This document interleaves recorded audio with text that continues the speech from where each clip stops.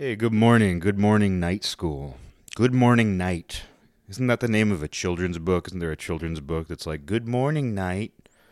I swear there's Good morning, moon. I don't know, there's something like that. But children's books, man, they rub me the wrong way. But, they do that. There's something about the tone. And even as a kid, it's not like a thing where I've grown older and grown this new resentment. Oh, what's wrong with you, dude? You've grown this new resentment for children's books. No, it always bothered me. Even then, even though I liked the illustrations, sometimes I liked the stories as a kid, I'm not very sentimental about children's books. And a large part of that is the tone. And it's not just the way that they're written, it's not just the writing itself, but it's the children's book reading voice that people do. And I know some people, some adults who talk that way all the time. They communicate with that tone, like they're reading a children's book. And if you know what I'm talking about, you know what I'm talking about. There's people I love. There's somebody I love, in fact, who, despite my love for them, I mean, my love for them is so strong that I couldn't possibly hold it against them that they talk that way. But even talking to me, talking to other adults, they sound like they're reading a children's book out loud. And I'm like, this isn't good. This isn't how to communicate. I don't say that, but it's just one of those things. It's definitely a neurosis. It's definitely what they call a peeve, a pet peeve. A pet peeve. That children's book voice. Ugh. And that's not even what I'm talking about today. That's not even why I wanted to talk about this morning. I just got reminded of that. Good morning, night. Yeah, children's books should be illegal. But what I was actually thinking about is something else. This is just going to be a wonderful episode filled with complaints. And here I am back in the swing, 2 episodes, 2 days. But this show isn't a priority for me. Like, even when I do these impulsively, even when I do these every day, twice a day, it's still somehow not a priority. It seems to be really easy to squeeze these in when I feel like it. Maybe a little too easy. Maybe somebody should make these more difficult for me. Although I don't need anything to be more difficult. I feel that difficulty adjusts itself. Like in a video game, in old video games, you would choose easy, medium, difficult, the difficulty setting. I feel like the nice thing about life is that it just adjusts on its own accordingly. You don't have to choose a setting before the fact. But what I'm thinking about this morning is how there are these, I don't know what to call them, but you might call them kind of negative platitudes or confrontational platitudes, because, we think of platitudes as cliche, kind of tired statements, but they're usually positive affirmations. But because they're these tired cliches, they don't really have any impact until you have a moment where a platitude becomes an epiphany. Because that happens to me all the time. Things that were in one ear and out the other suddenly become profound at a random moment. Oh, that thing that people always said, that thing that my mom said, that thing that's on greeting cards, suddenly has this new meaning to me. And now I am the platitude giver. Now I am the one who gives tired, cliche platitudes. But there are these sort of negative platitudes, and I've talked about one version of this, which is very common with my generation, which is this sort of nihilistic, fuck my life, dude. This sort of everything is just, life is just a burden, and it's meaningless. And I see those a lot. Trash world. I don't like those. I never did. Even when I was in a more negative state, I never liked those because they're platitudes, but they're these negative platitudes. They reinforce this negative outlook, this meaningless outlook. But in and of themselves, they're filled with meaning, because that becomes your meaning. But it's not just the negative platitudes, which those tend to be more depressive. But there are also these sort of confrontational platitudes, and I'm trying to think of the best way to describe them, and that might be it. Confrontational platitudes. And we've all seen these. And they come in the form of I went to the school of hard knocks. You can't hold me back. If you ever mess, like people who, nobody's messed with their family, but they say things like, if you ever mess with my family, you're going to get a piece of me. You know what I mean? Like that's a form of this. And the one that's very popular, and this one's popular with women, is, if you can't handle me at my worst, you don't deserve me at my best. You see that one a lot. And even when it's not said in those words, because you see it said in those exact words, if you can't handle me at my worst, you don't deserve me at my best, that sort of thing. You see it in those exact words often, and for whatever reason, that exact phrase seems to only apply to women. Women seem to be the only ones who are attracted to that particular phrase, which is fascinating. Why is that? I mean, I think women are attracted to platitudes more in general, but why is that one so attractive to them? Because we can all relate. I mean, I think we can all relate in our own way to the idea of it. Where, basically, if you can't deal with me when I'm not doing well, even if I'm insufferable, you don't really deserve to deal with the other side of me when things are going well and I'm a pleasure to be around. See, that's my long, wordy version. That's my version. But for whatever reason, that one... If you can't handle me at my worst, you don't deserve me at my best. That particular phrase is extremely attractive to not just a certain type of woman, but a lot of different types of women. And I'm just fascinated by that on a sociological level, on a psychological level. I'm fascinated by why that's so attractive. Because the other ones that I'm talking about, like, if you ever mess with my family, that one seems to be attractive to men and women alike. And the School of Hard Knocks, like, that's a little different because it's not as confrontational, but it's kind of saying, like, it's another form of saying, like, I'm tough, don't mess with me. I'm tough, don't mess with me. It's another version of that. And I feel like maybe I'm off base. I don't think so, though. I think these all swim around the same part of the brain.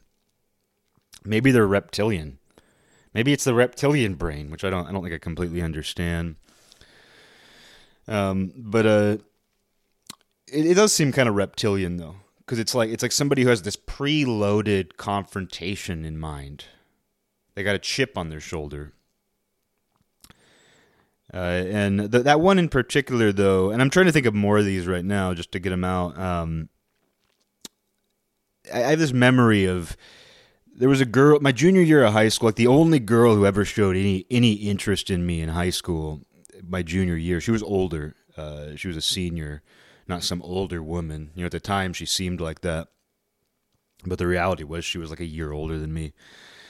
And she was like the only girl to ever show any like sincere interest in me in high school. So of course I was obsessed with her for like 3 years.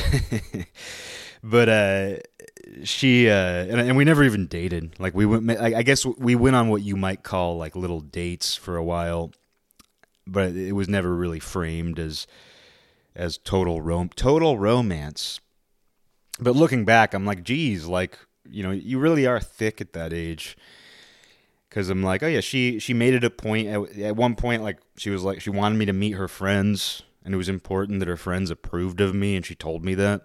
And it's like, oh, okay, yeah, she was totally expressing interest in me, but I was in awe, and it was so nerve-wracking. It's such a nerve-wracking thing when you're that age, and it's not even a lack of confidence. It's just like, this is a new world, and if you're in awe of that person, because she was like a writer, she was, she seemed so advanced when it came to just everything, but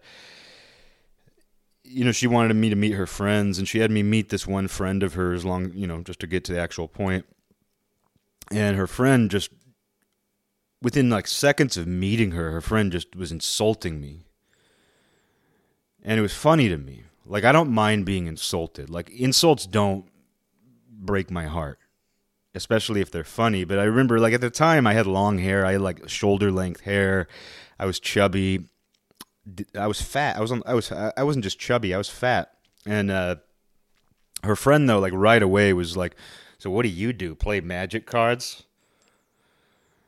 And I just started laughing, and I was just like, "What do you do? Fuck jocks?" And not that I had any problem with jocks. Like, I mean, I'm a jock myself. Even when I was fat with long hair, I still identified as a jock. I did, you know. I've always been into jock things in addition to, but I wasn't into magic cards. You know, I bought a couple packs of magic cards in like elementary school, but I was never into magic cards. But I guess this girl, I guess in her mind, like if you're fat and you have long hair, her point of reference is magic cards. But she said it to me in the most condescending way. It was confrontational. And that's not a platitude. That's not a confrontational platitude. So what do? Play magic cards? If you can't handle me when I'm playing magic cards, you don't deserve me when I'm playing football. That's my platitude. If you can't handle me when I'm playing magic cards, you don't deserve me when I'm playing football. But no, she and I immediately got into this like battle. And the girl that I was hanging out with had to like intervene and mediate. And I guess because I was hanging out with girls, we ended up like hanging out at this park. And you know, it was quickly mediated. It was quickly, our mutual friend calmed us down. I mean, it was all fun. It was all fun and games, you know. It wasn't like it was a real fight. But then, of course, because I was like hanging out with women, like we then like talked about it. We then like talked about our emotions or something sitting around in the grass, which sucked. But that girl, it was interesting because that girl, like the reason I'm saying all this is because in addition to her just immediately insulting me while we were sitting around in the grass, that girl started talking about herself, and she's like, I don't know, I just feel like it's my place in the world to put people in their place.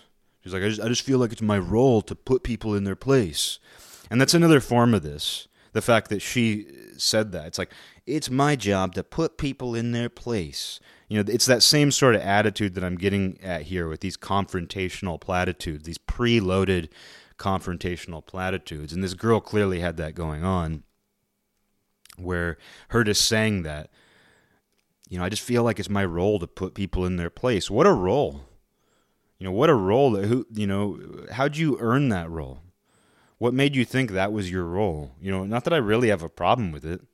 I don't have a problem with people who are just, I have a lot easier time with people who are openly confrontational than I do people who are passive aggressive and who fester and gossip. And, you know, I'd much rather somebody just be out in the open. I mean, it kind of goes back to the free speech thing, where it's like, even if somebody is criminal, like let's just use the example, because like it gets so politicized. I'm trying to think of examples that aren't explicitly political or racial or social, socio-political. So it's like, think about a school shooter. It's like, would you rather have a school shooter publicly sharing their fantasy or their plan, or would you rather have them keep it to themselves or find some, hidden channel to express that? It's violent, it's criminal, it's dangerous. But one, you can keep tabs on their thoughts if you want to. If that's your role, if it's your role to keep tabs on people, wouldn't you rather have those people expressing it publicly? You know, with a school shooter, I guess the dilemma is like, is them expressing their violent fantasies going to bring violent fantasies out in other people? Is it going to encourage other people? Maybe. But if they're going to be influenced by reading about somebody else's violent fantasies, they're probably not far off from concocting their own violent plan. It's not like people just see, look, it's somebody else who wants to hurt people. I guess that means it's okay for me to hurt people. It's like that person's already they're hanging from a precipice, you know. I'd like all that to be out in the open, I think, for legal reasons even. Because, I mean, if the police or somebody does have to intervene in that situation, I would much rather, their job should be easy that way. It's like, he's posting all of his violent school shooting fantasies on Twitter, That seems better to me, personally. But the reason I'm getting into that is just because, like, I don't mind people who are openly insulting. I don't mind people who are openly confrontational. I don't take it personally. I might not want anything to do with them, depending on what they're actually saying. But it was interesting to me just that we had this like debriefing. Like, me and this girl got in this fight, our mutual friend had to like intervene, and then we like sat around in the grass, and like, you know, whenever you're a kid, especially like sitting around in the grass field, like you pull the grass out. So we're like sitting around there, like running our fingers through the grass, talking about like why we got in this confrontation. This girl's like, I just feel like it's my role to put people in their place. And that's totally a version of that thing I'm talking about, where it's just like, I put people in their place. I'm from the school of hard knocks. If you can't handle me at my worst, you don't deserve me at my best. I feel like it's all part of the same. Like I said, I feel like all of that swims around in people's brains, and it's what people do in the shower. You know, I've talked a lot about these phantoms that exist in your own mind. It's the person who like, oh, there's a person out there who's just waiting to call me a hypocrite. It's a person out there who's just waiting to tell me I'm wrong. There's a person out there who's just waiting to blah, blah, blah, point the finger at me. We have these phantoms that exist in our brain, and the reason they exist is because that happens. Those things happen. These phantoms exist. But it's like the classic like shower argument where you're in the shower and your mind is racing, you're anxious about something, and you're imagining some, you know, confrontation that you're going to have with your boss or a friend or a coworker or just somebody else. You're fantasizing. You know, we think of fantasies as something that's desirable, but we fantasize about all kinds of things that are undesirable. Like potential situations we could get in. If somebody did this, oh, what if they did this? What if they said this? Here's how I'd respond, and here's how they'd respond. And next thing you know, you've created this scenario in your brain that almost becomes real. And you go out into the world with that in your mind. And that's kind of what these confrontational platitudes are. They're like, it's almost like somebody came up with some sort of argument in their head when they were in the shower. Or it happens too. It's either in the shower or when you're trying to sleep and you can't. And it might not even be the reason you can't sleep, but when you're laying there, your mind goes through all these different scenarios. And sometimes there are these kind of confrontational scenarios that don't exist. And then you kind of take that attitude with you. And I don't know what deeper stuff goes on in these people's lives. You know, I don't know what their parents are like, and I don't care really. I take people at face value as they are, for better and worse, which sounds like one of these. That sounds like a platitude. I take people at face value for better and worse. I take people at face value for who they are, for better and worse. Kind of sounds like an annoying platitude along these lines, but I don't know. I've thought about this a lot over the years because it's become extremely popular. People express it online. You see it online. It's not limited to that, though. I met a guy about a year and a half ago who was like, he must have been pushing 50, a young 50, but I met him through friends, and we were all together for a few days, and he was starting fights everywhere we went. And he talked in those terms.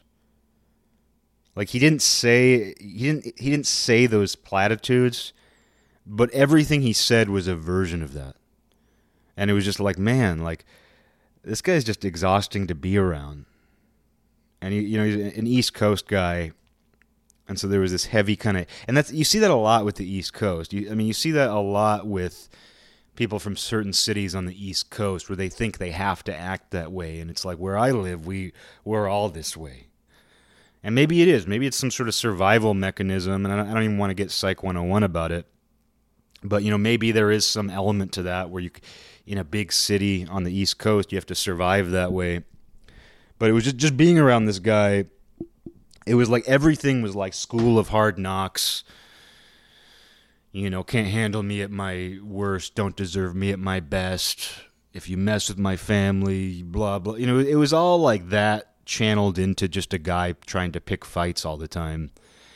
And it's just like, man, like, I don't mind somebody being tough, but it just goes back to what I've said about wannabes, and I'm not even talking about this guy in particular because I don't actually know him. Obviously I met him, but I don't know the guy really. But it kind of goes back to what I've been talking about with wannabes, where it's like you have to worry more about wannabes than you do somebody who's truly formidable. Where if somebody's truly scary, if somebody's it truly has a grasp of what they themselves are capable of, they're probably not throwing it around. They're probably not wearing it on their sleeve. And so I don't know, and that doesn't. But then, that roommate like told me, it was like the wannabes are the people you also have to worry about too, because they will do something stupid. They will try to prove themselves. They will pick a fight with you. So it's not that you don't worry about them, but they're like gnats. Gnats who can kill you.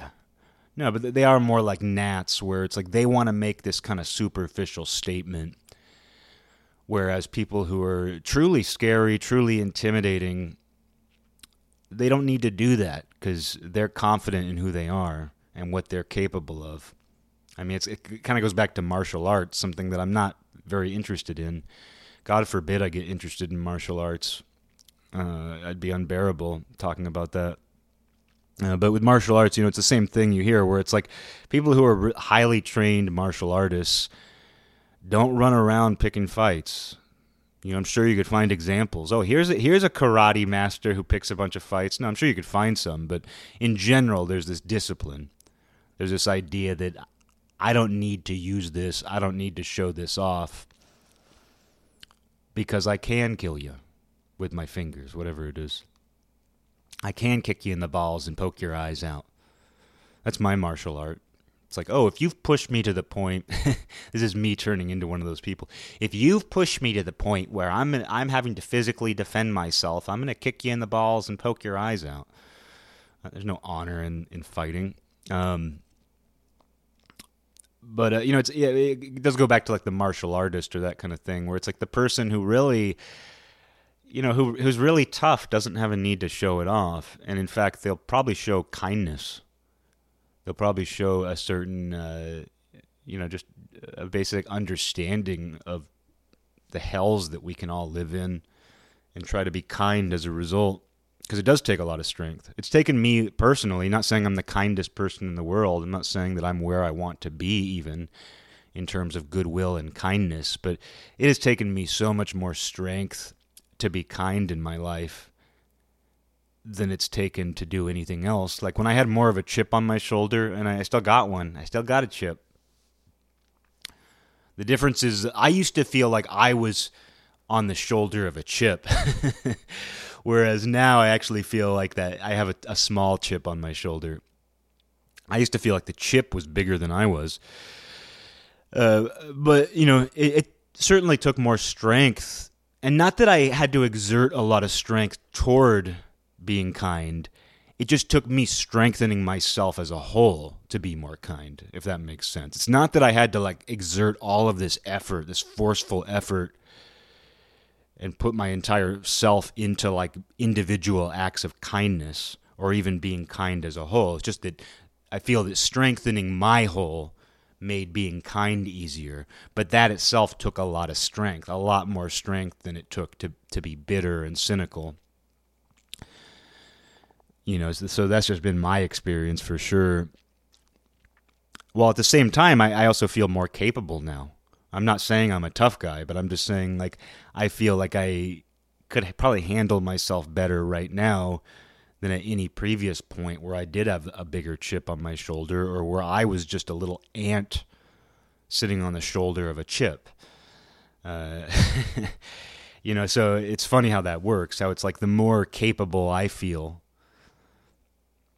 physically, mentally, the more I just want to be kind. And it's funny because a friend of mine got in good shape, started working out a lot years ago now. I mean, it's been probably 3 years since he got in shape. And he said to me at the time when he started, and I related to it, I had already been on that road myself, and so he was talking to me about it, and he's like, I just want to look dangerous. And I laughed to myself because I was just like, you'll see, that's the last thing you're going to want.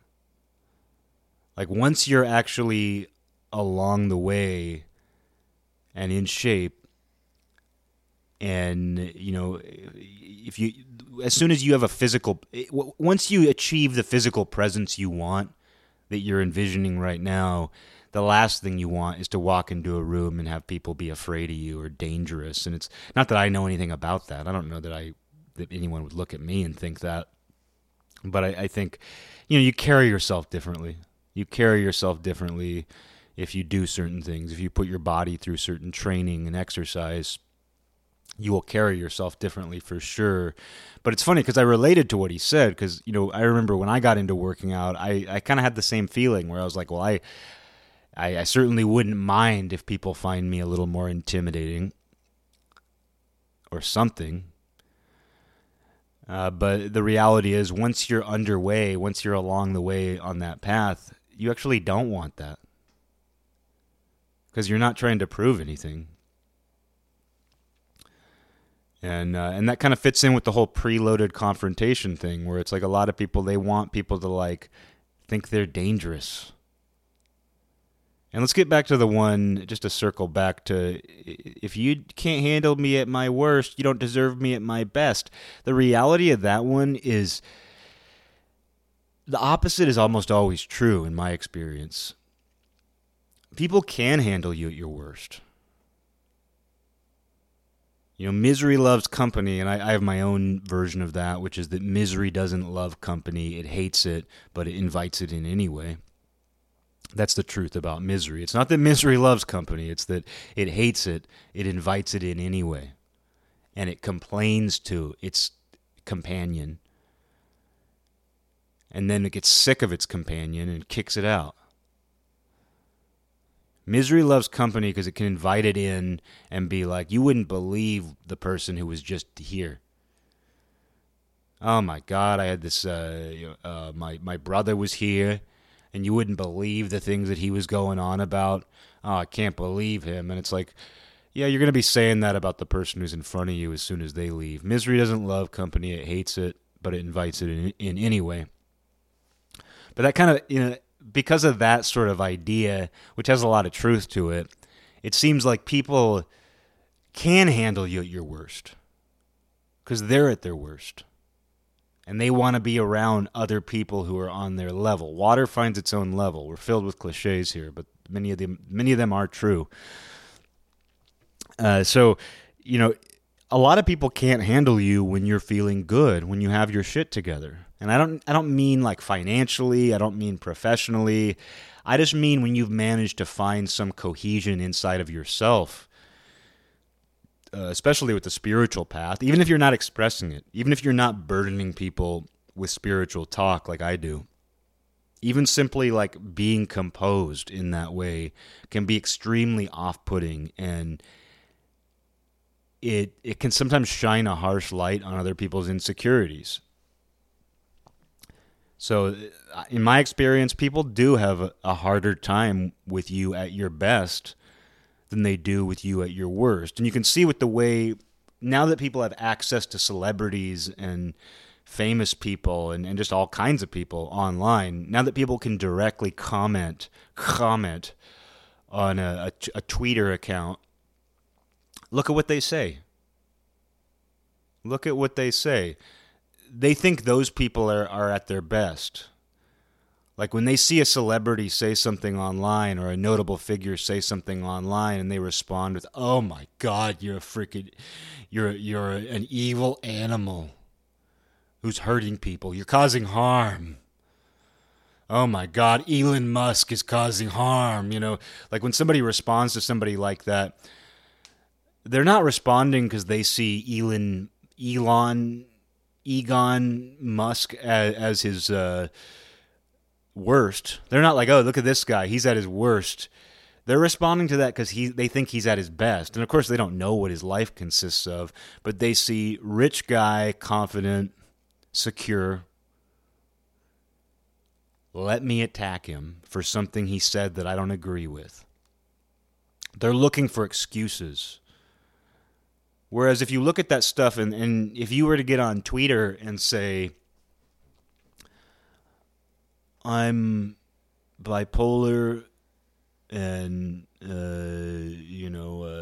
don't have a quarter to my name and I'm mad at Republicans, somebody's going to respond and be like, yeah, dude, you go. They're going to encourage that. People seem to, that's kind of the level people, when people don't feel good, they want to see that. That's their level. So when somebody expresses themselves in a way you disagree with, but you see them at their best, you want to attack that. You want to tear it down. And I've thought a lot about this. I've thought a lot about the idea of people tearing someone down, like creating this false statue out of somebody so they can tear them down. And you hear that talked about a lot. I kind of avoid talking about it because it's something other people talk about. But the reality is, I don't think people have a hard time with people at their worst. I think they have a harder time with people at their best, depending on who they are. I mean, of course, not everybody, but the masses for sure seem to have that attitude where it's much more difficult for them to deal with somebody who's doing well, and not just doing well, but doing well on their own terms in their own way. I think that's maybe the better way to put it. And it's not that people hate good news. Some people do like to hear good news about people. But a lot of people resent it too. A lot of people, quietly have either a jealousy or they think somebody doesn't deserve something. They find some excuse in their mind that they're probably not even aware of completely themselves, but there's something there that makes them think, I'm not happy for this person. They think they're better than me. I had somebody say that to me once. Not that they were better than me, but it was a guy that I liked. It was a guy, quite a bit older than I was, probably in his 40s, a friend. And I would consider this guy a friend of mine, but I met him through other friends, and this guy was like accomplished in his field, and we were drinking. It was many years ago, and this guy, I don't know, I thought of this guy as like a big, sleepy, peaceful dragon, and we'd always gotten along really well. There'd never been any issue. But he sat down, and we were drinking, and he just goes, so what's your deal, man? Like, you think you're better than everyone? And I was like, what? And I don't even think this guy knew me very well. And maybe that's how I come across. Like, I very well might. Like, I might come across that way for sure on this show. Maybe I do come across that way. I don't know. I don't feel that I've ever tried to express that to anybody. I work hard on myself. And at that point in time, I actually wasn't doing well at all.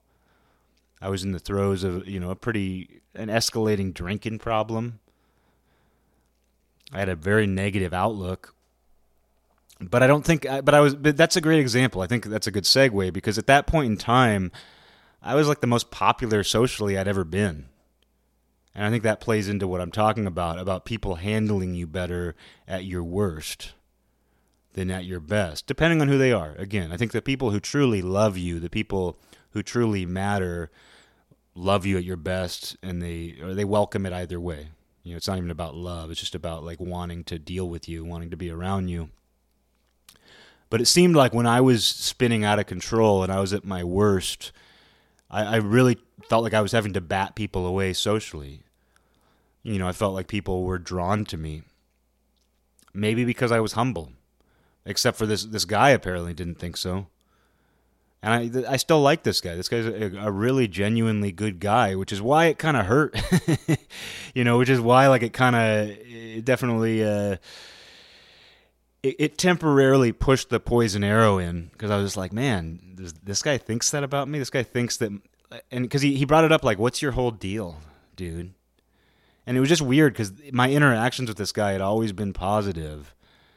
I'd always been interested in what this guy had to say and what this guy did. So the fact that was just something he had to say, I was just like, man, I don't know where that came from. I'll totally acknowledge that I might give that impression. I don't feel that way. I truly don't feel that I'm better than anybody. I do feel that I'm constantly pushing myself. I like to be good at what I do. Not to turn this into some self-analysis here, but it was like, man, I don't know. It was just, nobody's ever said that to me before or since. So I was just like, man, that's brutal. But again, though, it's like, it's funny to me at that time, it seemed like I was, the most socially popular I've ever been in my entire life. Meanwhile, I was at my worst, 100% at my worst. I don't think I'll ever, even if I find another worst, which I don't think I will, that was definitely a special level of worst for me in terms of just my soul being twisted up. And but it seemed like that was attractive to people, and not horrible people, not criminals, not demons, but just people who had their own issues, seemed to, but were nonetheless, more or less stable people. Maybe it was humility. Maybe it was something. I don't know what it was, but it's interesting to me that I've had that experience. I've heard many people talk about that experience. It's a common topic that comes up if you follow any kind of spiritual subject matter. You'll often hear that people who have gone down a spiritual path will find that it's quite lonely. And that as you start to untwist yourself and feel good, it can get very lonely. And part of that might be that you're no longer attracted to people who are all twisted up. Not that you have a problem with them, not that you judge them, but just you realize, if I'm going to spend time with these people or this person, it's actually kind of a burden, because they're kind of caught up in this twisted delusion, and they're always getting into disputes with people. I mean, there's people I love who I just can't be around because there's always some sort of dispute with somebody. What people call drama, which is another one of these platitudes, like, I'm a no-drama girl, I don't like drama. I feel like that kind of goes hand in hand with, if you mess with my family, you're going to get the fist to your face. If you can't handle me at my most dramatic, you don't deserve me at my least dramatic. These things all kind of occupy the same space in the brain. And they're never true. They're never really true. Like the sort of person who says, if you mess with my family, you're going to get a piece of me. The sort of person who says that you're really not going to get a piece of them. Like, they're not going to beat you up if you have a problem with their family. They're just going to suck you into some dramatic episode. Like the person who says, I went to the school of hard knocks, you can't fool me. You probably can fool them. They probably aren't going to kick your ass. So all these things, they're dishonest, if nothing else, where it's like the sort of person, it's wannabe talk. It's people who want to be tough. And the person who says, like, if you can't handle me at my worst, you don't deserve me at my best. Well, it's like usually the reverse is true, and people can actually handle you at your worst. Meanwhile, when you're at your best, you expose their petty insecurities. But even beyond that, people say that as sort of an excuse to be their worst. Like when I think about some of the women I know, and this isn't targeted at women, for whatever reason, it fascinates me that women are so attracted to that idea. If you can't handle me at my worst, you don't deserve me at my best. Because whenever I see it, I think you're giving yourself an excuse to act out your worst behavior. You're reinforcing your worst behavior by acting that way. You're not keeping yourself in check. You're giving yourself some sort of justification. If you can't handle the angel on my shoulder, if you can't handle the devil on my shoulder, you don't deserve to talk to the angel. But you're reinforcing the worst by saying that. Because if somebody is really a part of your life and they have to deal with your ups and downs, you can take it as it comes, and they'll know if it's worthwhile or not. But it's sort of this preloaded confrontational attitude. Like, you just have to deal with me. You just have to deal with me. And I would see, honestly, because I've never had a girlfriend who said any of that. There's somebody in my life who doesn't say that exact phrase, but they communicate that a lot. There is somebody in my life who, she doesn't say the best, worst slogan, but she finds other ways to communicate that a lot. And I love this person, but it's really off-putting. And I'm sure I'm off-putting too, so whatever. But I've never dated somebody who uses these sort of confrontational platitudes, because I don't think I would have even allowed that to happen. To me, like when I see that, I think, okay, I would never want to deal with you. I would never want to handle your best or your worst. I would never want to have anything to do with you in that way. Not because I'm afraid of people having ups and downs. That's inevitable. That's all built in. Having friends, and if having a relationship with somebody, the ups and downs are built into that.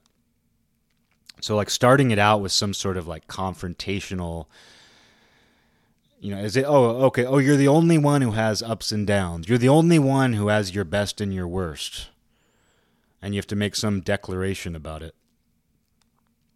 That just seems like it's starting things off on the wrong foot.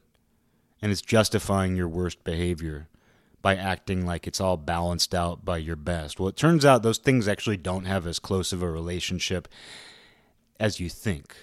Like if you deal with somebody if you have to handle somebody who's difficult, like somebody who's prone to dramatic outbursts and difficult behavior, you're not sitting there thinking like, I'm dealing with this because at her best she's so great.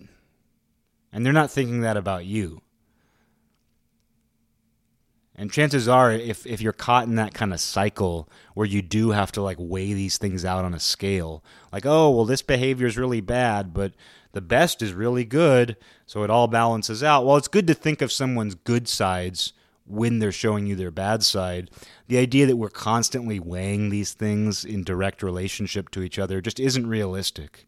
And when you're caught up in the moment with certain behavior, you're caught up in the moment with that. And no matter how they rationalize it or how you weigh it, it doesn't really make a difference. And I don't think that those two things are, I don't think that those two things are on the same scale all the time. So here I am, like probably thinking more about that saying than anybody ever has. But every time I see it, and I've seen it a lot, I've heard it a lot, I always think about it because I'm just like, I don't think that you're going to get what you want by saying that, first of all. It seems like some sort of self-sabotage. And it seems like if you're saying that, you're at your worst already. That's the funny thing about it, is when someone says that, chances are they're not at their best. Somebody who says, if you can't handle me at my worst, you don't deserve me at my best. When they're saying that, no question, they're at their worst. And they might dwell there probably more often than they should if they feel the need to say that. If you feel the need to say that you got to handle my worst if you want my best, you probably dwell in the worst side of things more often than you should if you even need to say that. But again, people saying that is some form of justification for shitty behavior. And of course, there's in being committed to somebody, which I know very little about, but in being committed to somebody, you're taking the ups and the downs. I think that's even in marriage vows, isn't it? So that's even one of the vows people take when they get married, like in sickness and in health, which would be a better way of putting it. If you can't handle me when I'm sick, you don't deserve me when I'm healthy, which is a funny way to put it. And that kind of puts it all in perspective at how ridiculous that way of thinking is. If you can't handle me when I'm lukewarm and neutral, you don't deserve me when I'm hot and sticky.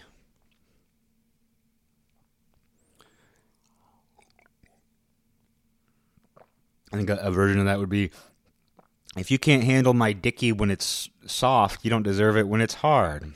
Not to get too crass here.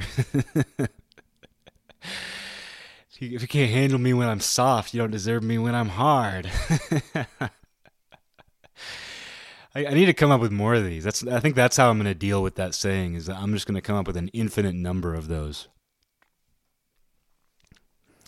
If you can't handle me when I'm fat, you don't deserve me when I'm ripped. If you can't handle me when I have hair, you don't deserve me when I'm bald. Maybe the opposite. If you can't handle me when I'm bald, you don't deserve me when I have hair. Yeah, if you can't handle me when I'm begging for change on the street corner, you don't deserve to come to my mansion. I'm just going to come up with annoying new examples of this.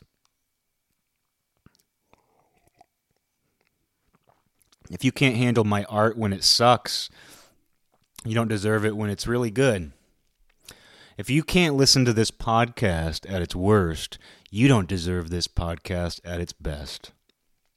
And if you ever mess with my podcast, you're going to get a piece of me. Because this is a podcast of hard knocks. That's funny. I do take that approach, where I say, like, there's something on this show for I truly feel this way. There is something on this show for everybody to love and everybody to hate. And the same person should feel both ways about it. I think the same individual person can probably find things that they love as well as hate about this show. I guarantee you. And if you don't hate this show now, trust me, you will. But if you hate this show, you still might find something to love about it. I swear by that. I wouldn't claim this is the best podcast in the world. It's certainly not. But I will say that if you can't handle this podcast at its worst, you don't deserve this podcast at its best.